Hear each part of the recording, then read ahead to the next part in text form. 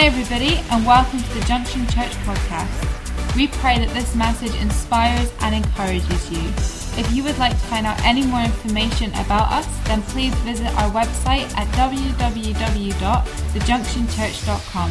Thank you for listening.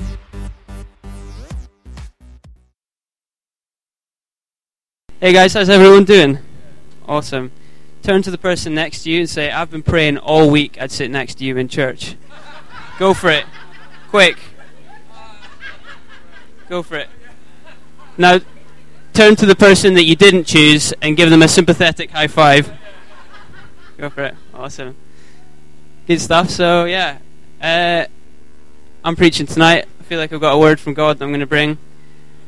I'm not going to beat around the bush. I might as well talk about what happened last night. Just get it out of the way. You know what I mean? Everyone wants to know. So, me and my beautiful girlfriend Hattie got engaged last night, yeah. Someone tried to phone and they couldn't get through. So, engaged? No one? Okay, I'll just leave it with you. Oh, bad joke, sorry.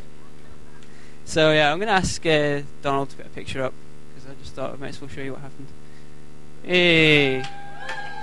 So, in case you can't see, I made a sign out of fairy lights and sticks. It was about this height. It said "Marry me" with a question mark. And the good thing about that is it's quite romantic, I guess, for Hattie. She found it romantic, and she's telling all the girls, like, "It's so romantic," and they're all like, "Yeah." But the good thing about it was that, in its true nature, it was just DIY. So all the guys are just like, "Yeah, that was pretty good. I appreciate that as well." So, yeah, just thought I'd share that. Okay, you can put that down now. You're embarrassing me now, Donald. Awesome. So, I thought I would just start the message with actually, for an example of what I'm going to speak about in this more than the series, something that happened in my relationship with Hattie when I had to do something to be romantic way back. So, first year, we've actually been going out 7 years, which is a long time. It's a number of perfection, that's why I waited so long. So no one's saying anything. So we're going out the first year. I wanted to impress. It was Valentine's Day. I wanted to impress her. Like, I'm not a very organised person, right? So I booked way in advance the restaurant and everything, and it was really nice, just kind of normal and stuff, so it was cool. But the second year, I was a little bit more relaxed. I felt like I'd won her heart, so I didn't really organise anything. And Hattie came up to me and she was like, "Oh, have you booked the restaurant?" And I was just like, "Oh yeah, don't worry, I've got it covered. So she asked me, and then it came to Valentine's Day, and she said, "Have you booked the restaurant?" And I was just like, "Yeah, don't worry, I've got it covered." Oh. So I hadn't booked this restaurant. Now, something to know about Hattie is that she loves Italian food. For some reason, I do not understand why, because it's just basically pasta, and that's just so boring. Why would you go to a restaurant just to have pasta? That's something I throw in the pan and just boil water if I'm in a rush, you know? I wouldn't pay money for it. So she loves it, so that's what we had to go for. So anyway, me, I like Spanish food. Who likes Spanish food in here? I much prefer that. It's like meat, there's variety, variation, it's very good. But I had to go for Italian. So she's asking me, it's all fine. So Valentine's Day, I just go into like a panic. Okay, like I've been late for stuff before, but this is really bad. So I phoned the restaurants and I'm like, okay, come on. So all the Italian restaurants fully booked. I got desperate. I went on to Spanish, Chinese, Indian. I was like, it doesn't matter, I'll just get somewhere. Everywhere was booked, and not only that, it was embarrassing because all the waiters had some smarmy remark to make about, "Oh, you're a bit late, mate." Yeah, thanks, I know, that's why I'm phoning you now. Desperate. So, anyway, I'm just like trolling through the yellow pages. I don't know why I was looking through the yellow pages, that seems very old school, but it was a while ago. So I find this restaurant, and I'm like, okay, I haven't phoned this one, I've not even heard of it. So, and it sounded Italian. I was like, I could have hit a jackpot in here. So I phoned them up, and I'm like, "Hey, is this an Italian restaurant?" And they're like, "Yeah, why?" And I was just like, "Okay, that's what I want. Have you got a table for two available tonight?" And they were like, "Yeah, we do actually, 7:30." And I was just like, "Oh my goodness, this is a miracle! Like, this is so late." And then alarm bell should have been going off then, but because everywhere else was fully booked. So I phoned up Hattie, all smug, like, "Yeah, I've booked us a restaurant. Can't wait to take you out tonight and stuff." So it was awesome. So yeah. We turn up to go to the restaurant. I managed to bluff my way through going down a couple of wrong streets because I didn't even know where this place was. I was just like, "Oh, it's over here." "No, it's not. It's over here." And then we get to this restaurant and we pull up to the door, walk in. Just massive spiral staircase. It's actually really beautiful. And I was just like, "Oh my goodness, man, I got lucky with this. And then it's just like decorated really well, and she sort of looks over like, whoa, this is nice. So we walk up like 1,000,000 steps to get to the top, and we get in, and this is the real deal Italian restaurant. I mean, I'm pretty sure it was Pavarotti that welcomed me in as I got to the door. He looked like it. Well, he looked like he'd been eating there for a while. But I go in a bit. We go and get taken to our table. We sat down with what next to us looks like the mafia organising their next hit, but it was fine. Looks like someone just walked straight off the set of The Godfather, but it was okay, we'll still enjoy it. So it was really impressive. And we're just sitting there enjoying our meal. And I thought, you know what, this was so close to disaster, but I've managed to pull it off. This is awesome. And then the bill came, which I didn't realise. And let's just say that the night ended with a 3-figure bill I had to pay. And this was years ago, man. I was just fresh out of school. I didn't even have a job. So I had to just go, yeah, no worries, put it on this card. And then, but the point I'm going to make is that, you know, there's things that happen in life, and a lot of the time we have to pay a price. And that was something I discovered for my bad lack of organisation. But Hattie, I didn't actually tell Hattie for ages that story. I was just like, yeah, totally, deliberately took you there. So, so we're in the More Than This series. The message I'm going to speak tonight is called The Price. So let's go for that. Nice little intro for it. So, it's called More Than This series. And I'm sure at some point in our life we've all asked, you know, is there more than this? Is there more than life to this? You know, we get stuck. We get, not even like anything bad's happening, but we just get a bit bored. It's just a bit mundane. And we just say, is there more to this? And I'm sure we've all asked that. You see it in movies. It's quite a common theme. But I believe that in Jesus, as a Christian, there's way more than this that we can live in. And it might not be the more than this that we seek naturally, you know, like money and stuff. That always seems to be a big one. But that might not be our more than this, but there is definitely more we can walk into in the spiritual, in faith, and in favour in our lives. And I'm just going to go into that. You know, in Psalm 23, verse 5, it says, "You prepare a table before me in the presence of my enemies. You anoint my head with oil. My cup overflows." And it's that overflowing that I'm talking about. You know, it says that in the Bible that Jesus came to bring life and life more abundantly. You know, not just life. There's more. And I believe that's what we're going to get into tonight. So, yeah. I think that, you know, we don't get born again just to become church seat warmers. We're actually born again to become world changers. But how easy is it to do the first of that? I find myself doing that a lot. We just come to church and live in that mundane when, you know, coming to church and being a Christian and following Jesus, it's meant to be in the more than this arena, the world changers arena. So let's turn to the Word, if that's okay. So Jesus said to John, "Come forth and receive eternal life." But John came fifth and won a toaster. That's not the word, that was a joke. So I just had to throw that in there. That didn't happen. If anyone wants to go and check it. The big book of Bible jokes might have that, but not the real Bible. So I'm actually going to talk about the story of Joseph in Genesis. So, sorry about that, I had to throw it in. It's just my personality. So in Genesis 37, I'm going to do a bit of reading from Scripture. Is that okay tonight? If I make a good point, just shout something like, "That's good," just encourage me. And if I make a bad point, just shout the same, because that will encourage me as well. And I'll just keep going. So Genesis 37. It says, "So Jacob settled again in the land of Canaan, where his father had lived as a foreigner." This is the account of Jacob and his family. When Joseph was 17 years old, he often tended his father's flock. He worked for his half-brothers, the sons of his father's wives, Bilhah and Zilpah. Awesome names. But Joseph reported to his father some of the bad things that his brothers were doing.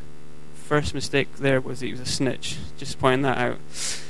Jacob loved Joseph more than any of his other children because Joseph had been born to him in his old age. So one day, Jacob had a special gift made for Joseph, a beautiful robe. But his brothers hated Joseph because their father loved him more than the rest of them. They couldn't say a kind word to him.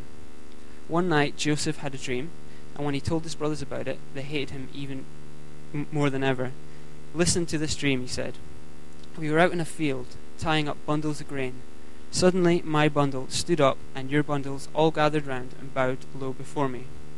His brothers responded, "So you think you will be our king, do you? Do you actually think you will reign over us?"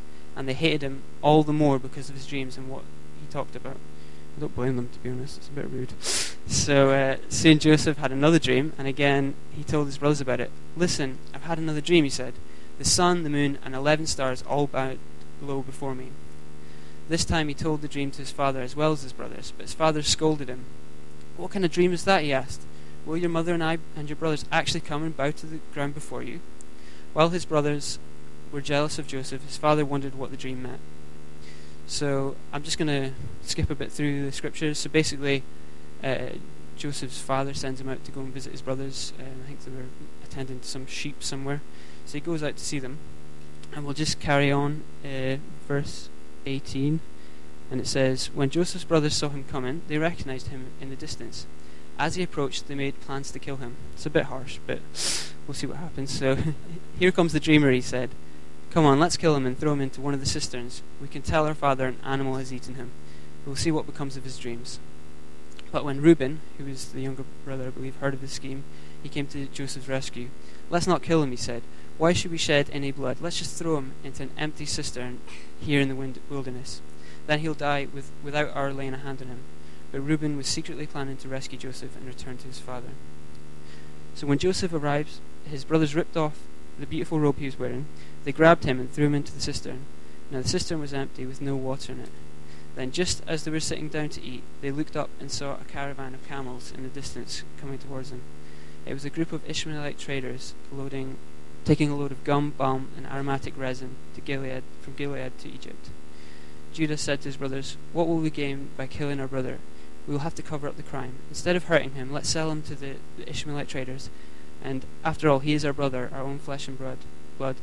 As brothers agreed, so when the Ishmaelites, who were Midianite traders, came to Joseph, his brothers pulled him out of the cistern and sold him for 20 pieces of silver, and the traders took him to Egypt.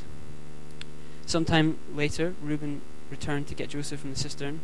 When he discovered that Joseph was missing, he tore his clothes in grief. Then he went back to his brothers and lamented. The boy is gone, what will I do now? That was the dad that said that. So, and basically, I'm just going to skip on a bit. Basically, he got sold into slavery, and they took him to a guy called Potiphar, who was an officer to the Pharaoh, the king of Egypt. He was Potiphar's captain. Potiphar was the captain of the palace guard. So this was like a serious dude he got given to. He was quite high up. So yeah, so Joseph's life seemed to be all good. He was the favourite son. He had a nice coat, things like that. But it was all turned upside down. And I think sometimes in our lives we could feel like that happens to us. Just all of a sudden everything's going good, and the next minute it's all kind of gone into a whirlwind of chaos. And what do we do then? Like, it's easy to have faith in God and to believe for more when you've got a lot, or you can even become comfortable in that. But when it's turned on its head, it's so hard to know what to do. And often, by default, we revert into ourselves. We close down, we shut down, and we're actually not available to be used by God because we've just closed ourselves off. But in this story, we're going to read that Joseph didn't do that. So he was a free man. Now he's been sold into slavery. His dream about ruling over his brothers must seem a million miles away from now.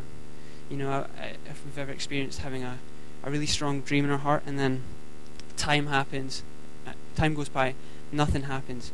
How far away is that dream from us? We almost resent the dream because it had an example of hope in our lives, and when it didn't come to pass, we just drop it. We just disown it. And I just think it would have been so easy for that dream, even though it was quite a weird one. I've never had dreams like that, but it would have been something that just would have seemed so distant. He was free, now he's a slave. So, I'm going to carry on reading if that's okay. When Joseph was taken to Egypt by the Ishmaelite traders, he was purchased by Potiphar, an Egyptian officer. Potiphar was captain of the guard for the Pharaoh, the king of Egypt. So the Lord was with Joseph, so he succeeded in everything he did as he served in the home of his Egyptian master. It just makes me think if God's for us, then who can be against us? Even in this situation of being in slavery, enslaved by someone, he still received favor. Now he wasn't free, but he still received the favor of God. It wasn't perfect for him, but God was still moving in this situation, and I think that would have given him the drive to just carry on. So Potiphar gave Joseph complete administrative responsibility over everything he owned. With Joseph there, he didn't worry about anything except what kind of food to eat, which is all I really worry about anyway. But so Joseph was a very handsome and well-built young man, and Potiphar's wife soon began to look at him lustfully. "Come and sleep with me," she demanded. She's a bit forward, but anyway. But Joseph refused. "Look," he told her, "my master trusts me with everything in his entire household. No one here has more authority than I do. He has held back nothing except you because you are his wife. How could I do such a wicked thing? It would be such a great sin against God." She kept putting the pressure on Joseph day after day, but he refused to sleep with her, and he kept out of her way as much as possible. One day, however, no one else was around, and he went to do his work. She came and grabbed him by the cloak, demanding, "Come on, sleep with me." Joseph tore himself away, but he left his cloak in her hand and ran from the house. When she saw that she was holding his cloak and he had fled, she called out to the servants. Soon all the men came running. "Look," she said, "my husband has brought this Hebrew slave to make fools of us. He came in my room to rape me, but I screamed. When he heard the screams, he ran outside and got away, but he left his cloak behind with me." She kept the cloak with her until her husband came home. She told him her story. "That Hebrew slave you brought into the house tried to come in and fool around with me." It's funny how she made it seem a bit nicer there when she said it to him. She wasn't so forward. She said, "But when I screamed, he ran outside, leaving his cloak with me." So I thought that was a good place to stop. Some of you seem a bit awkward. I'll just explain it a bit further. So let's assess the situation. So Joseph's master's wife made it quite clear what she wants to do. I can imagine that if Joseph had given in to that request, there's a high chance that he would actually not be found out, because in order to compromise the secret, she would have had to compromise her reputation if it came out. So, it probably would have let fly if he'd gone for that, if he wasn't a man of God. So, Joseph also knew that if he didn't accept their proposition, he would be found in trouble, which we're actually going to find out he is. So that's quite a tricky situation he's in. So he was in between a place where he had temptation and obedience to God, and it seemed like it would have been easier to go one way and not so easy the other way, which was obedience to God. So yeah, I want to make a side point here in this sort of situation. The Bible leaves all sorts of details in Scripture that seem sort of meaningless and not important, but a lot of the times the Holy Spirit will draw us to them because they actually bring the biggest revelation. And I think that's maybe in this situation what's happening. So let's go for it. In verse 10, she said, "She kept putting pressure on Joseph day after day, but he refused to sleep with her and kept out of her way as much as possible." Stop there. You can't hide from temptation forever. You can put yourself out of its way, but that's not the way to deal with it, So, but this is what he was doing, which is understandable. And then we carry on. "One day, however, no one else was around when he went to his work. She came in and grabbed him by the cloak." And that's another point, is temptation isn't something that's very subtle and sort of it's just going to kind of softly tap on your door. It's something that grabs you when you're not expecting it. You don't have time to think. You might have great intentions, but what really comes out of you when you're squeezed in that situation, And then in 1 Peter chapter 5 verse 8 it says, "Stay alert, watch out for your great enemy, the devil. He prowls around like a roaring lion, looking for someone to devour." That's a pretty forward and aggressive way that it seems that he likes to work. So this is exactly what's happening with Joseph. He's grabbed. And then I heard it said before that some people think sin is like a vending machine, that you can just go to it and choose the snack you want, and whenever you want. But the truth is that sin's always outside your door, ready to. So you have to be on guard. You have to be ready to fight back. So I've lost myself. There we go. I need to get some volunteers. So anyone want to put a hand up? I need a guy and a girl. Oh man, this is awkward, is it? Joseph, get up here. Convenient. I need a girl. What? Go for it, Joseph. Go for it. Go for it. Right. Okay. So obviously, you are going to be Potiphar's wife, and you are going to be Joseph. So there we go.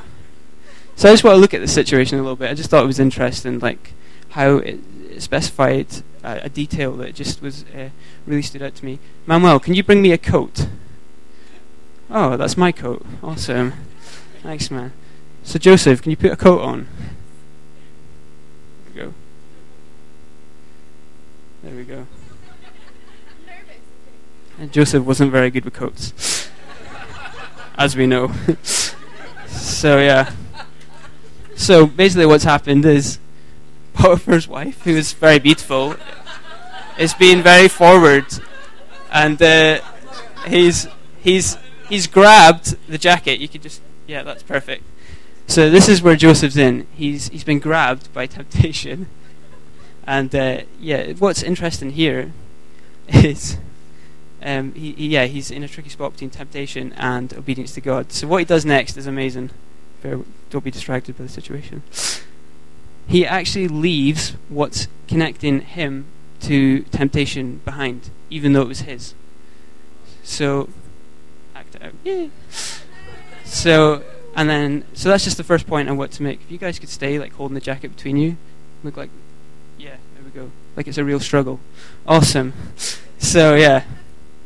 So he leaves what's connecting his sin behind him, which is his outer garment. It's his garment. And I believe that, one of the things that's most dangerous to us, other than temptation or sin, is what connects us to it, right? And that's something that it doesn't actually need to be something that's sin itself, and it doesn't actually need to be something that's, it might be a good thing, but it's an avenue that's connecting you to something that's not good. So the first thing Joseph did was he just left it behind. It was his. He could have taken it with him. He could have been like, and then run away, but it was too much. The time in there, it was just quicker for him just to let go. And awesome. And the next thing that I want to point out, the thing that garment could be a relationship you're in. It could be something that's causing you to sin, and it might be better just to get rid of the relationship, which seems quite drastic, rather than fighting something that's just going to be too hard for you to fight. It's better to let go of the garment. And also, it could be something like a group of friends that you just find yourself gossiping in when you're not a gossip. It might be better just to spend a bit of time away from that group, to let go of that garment, because I'm not going to get dragged down a path where my reputation gets spoiled because I end up saying something I didn't mean to, or I thought I said it in confidence when it was really spreading around. It was better for him to let go of the garment. It could be a laptop. If it's something you're struggling with, it's got an avenue for so much sin. Who says you can't turn the laptop off for a while? You know what I mean? Why not put it away? Why not put it in somewhere where you're around people, where you're not tempted to sin? Like, have a ban on it. It's better to get rid of the garment than to have something that can destroy what is that God's building around your life.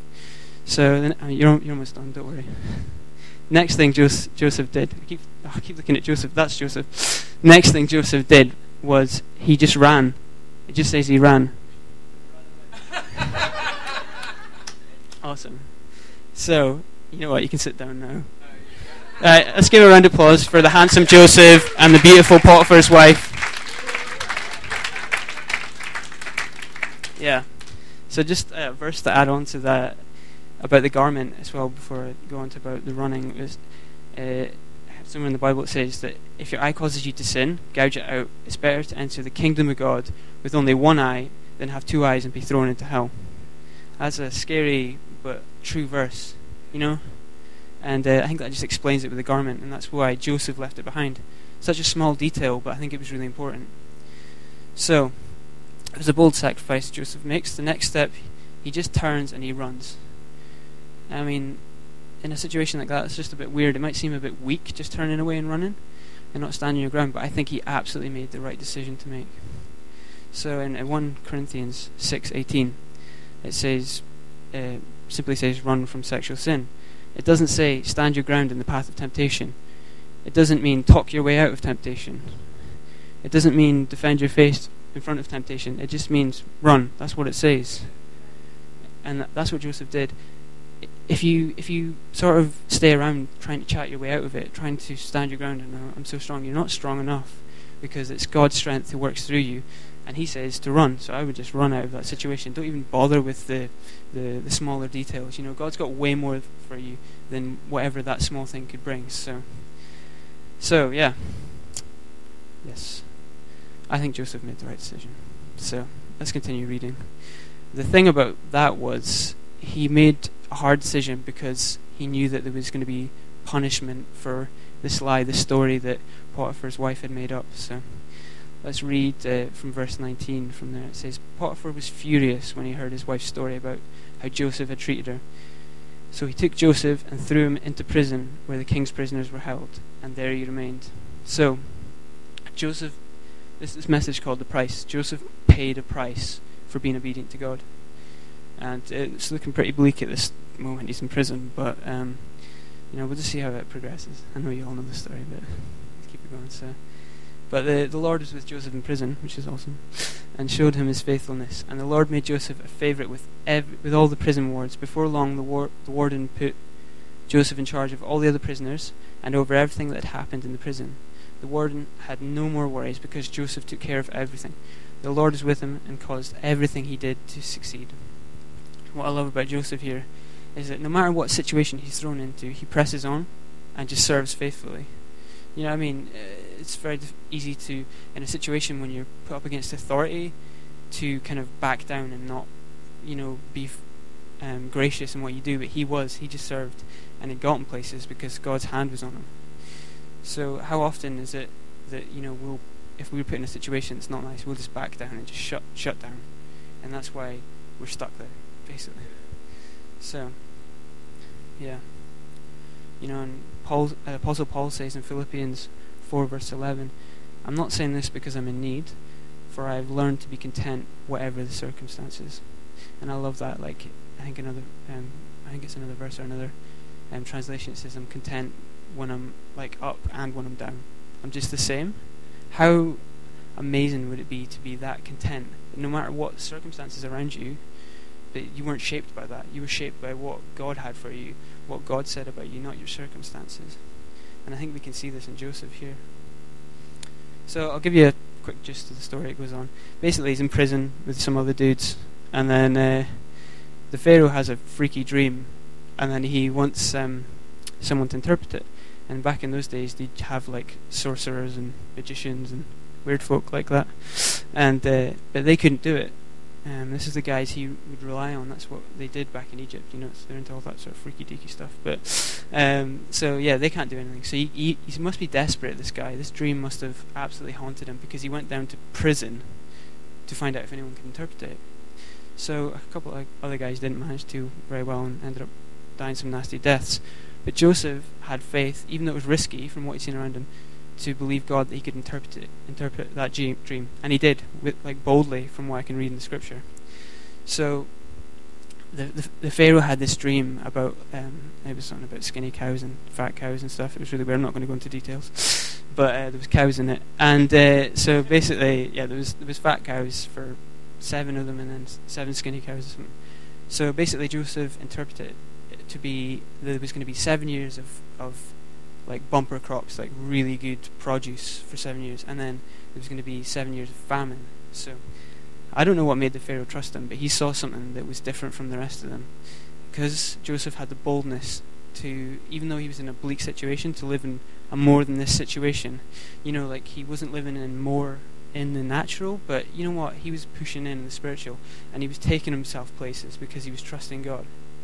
So basically what happens is, I'm just going to skip through it, but Joseph tells the dream, and the Pharaoh says, "This guy surely has God like no one else I've seen in the land," which is an amazing thing, that someone who's going to magicians and sorcerers is now looking for God because he's seen hope in a situation. And Joseph tells him his dream, and basically because of what he'd done, Pharaoh put him up into second in command, took him right up, bombed the prison to second in command, and gave him all this amazing stuff. And to end the story, he saves up all the crops for the 7 years the produce was coming, and then he saves them for the 7 years of famine, so he can distribute the food for everyone after that. And everyone loves Joseph basically for what he's done. So his family then come and bow down to him, not even knowing that it's him. And then his destiny, his dream from the start is actually complete. But that's actually not the bit I'm wanting to talk about. They lived happily ever after, blah blah blah. That's not the point I'm wanting to focus on. So basically, to finish the story, to go back to the point I want to go to, is the point where he's in prison, right? I think that's the most crucial point for this message tonight. So he goes from a place of honour and respect in Potiphar's house. He had a pretty good life from where he had been. He makes a decision that costs him a price, and then he gets put to the lowest part of the king's prison. And the thing about that was, it would have seemed bleak, but his more than this was actually just above him. He'd been moved into a place that would seem like it was an end, but it was actually a start because of where he'd been positioned. So, it looked like it was a natural demotion, but in fact it was a spiritual promotion. He'd been put in a place that God had strategically taken him to in order he could reach his more than this. If I got put in prison, I'd give up. That's the door's locked, you're chained up. That seems like an end to me. But God had actually taken him to a new beginning. And that's what we can do in our lives. We often get stuck in the hurdles where we feel stuck in a position we can't move. That's it. It's closed up. That dream's gone. But the worrying thing for me is that when I do that, I'm closing off just shy of my more than this, just shy of what God's got for me in the future. I could miss it because I give up. And Joseph didn't give up. So, he was in such close proximity of his dream coming true, his dreams that God had given him. And the truth is that God had just positioned him smack bang, the right place, the right time for what he had planned for him. But to everyone else, it wouldn't have seemed that. So, I guess the main point of this message is, don't give up because of what situations tell you, but push in because of what God's telling you. Your more than this could be just around the corner. And it might not be it might not be money, or it could be a job promotion or those kind of natural things, but I hope it's not. I hope it's more than that. I hope it's something where you get to show God's excellence in what you do.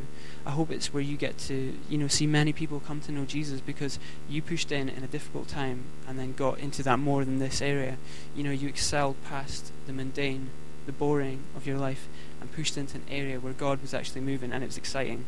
I can tell you, going from prison to ruling would be exciting. And you know what? You can have that authority in what you do because of what God's done for you. So that was just the message I want to bring about more than this, And, it's the price is what it was, Actually, just as a point, the restaurant we went to last night before I proposed to Hattie was the same restaurant I went to that second year of, but I actually intended to go there deliberately this time, so that was awesome. But you know what, that first year there was a price to pay that I wasn't expecting, and I think that often shocks us as Christians. But I just want to let you know that Jesus paid a much higher price than you can ever pay. He paid something that's compared to what prices you have to pay for obedience, for having faith, for maybe losing a few friends here and there. It's nothing like what Jesus did for you. He died on that cross, took all your sin. It was just the ultimate price. And we want to be like him. And it's not going to be all fluffy bunnies and roses from all the time in life. We have absolutely amazing times, but there's going to be prices we have to pay, and we have to be ready to not look at our situation, but look at what God's doing in our life. Like Joseph had favor. When you've had a situation which is really dire, you forget all the good things God's done. Joseph had favor right from when he went into slavery across, but he could have easily forgotten what God had done for him.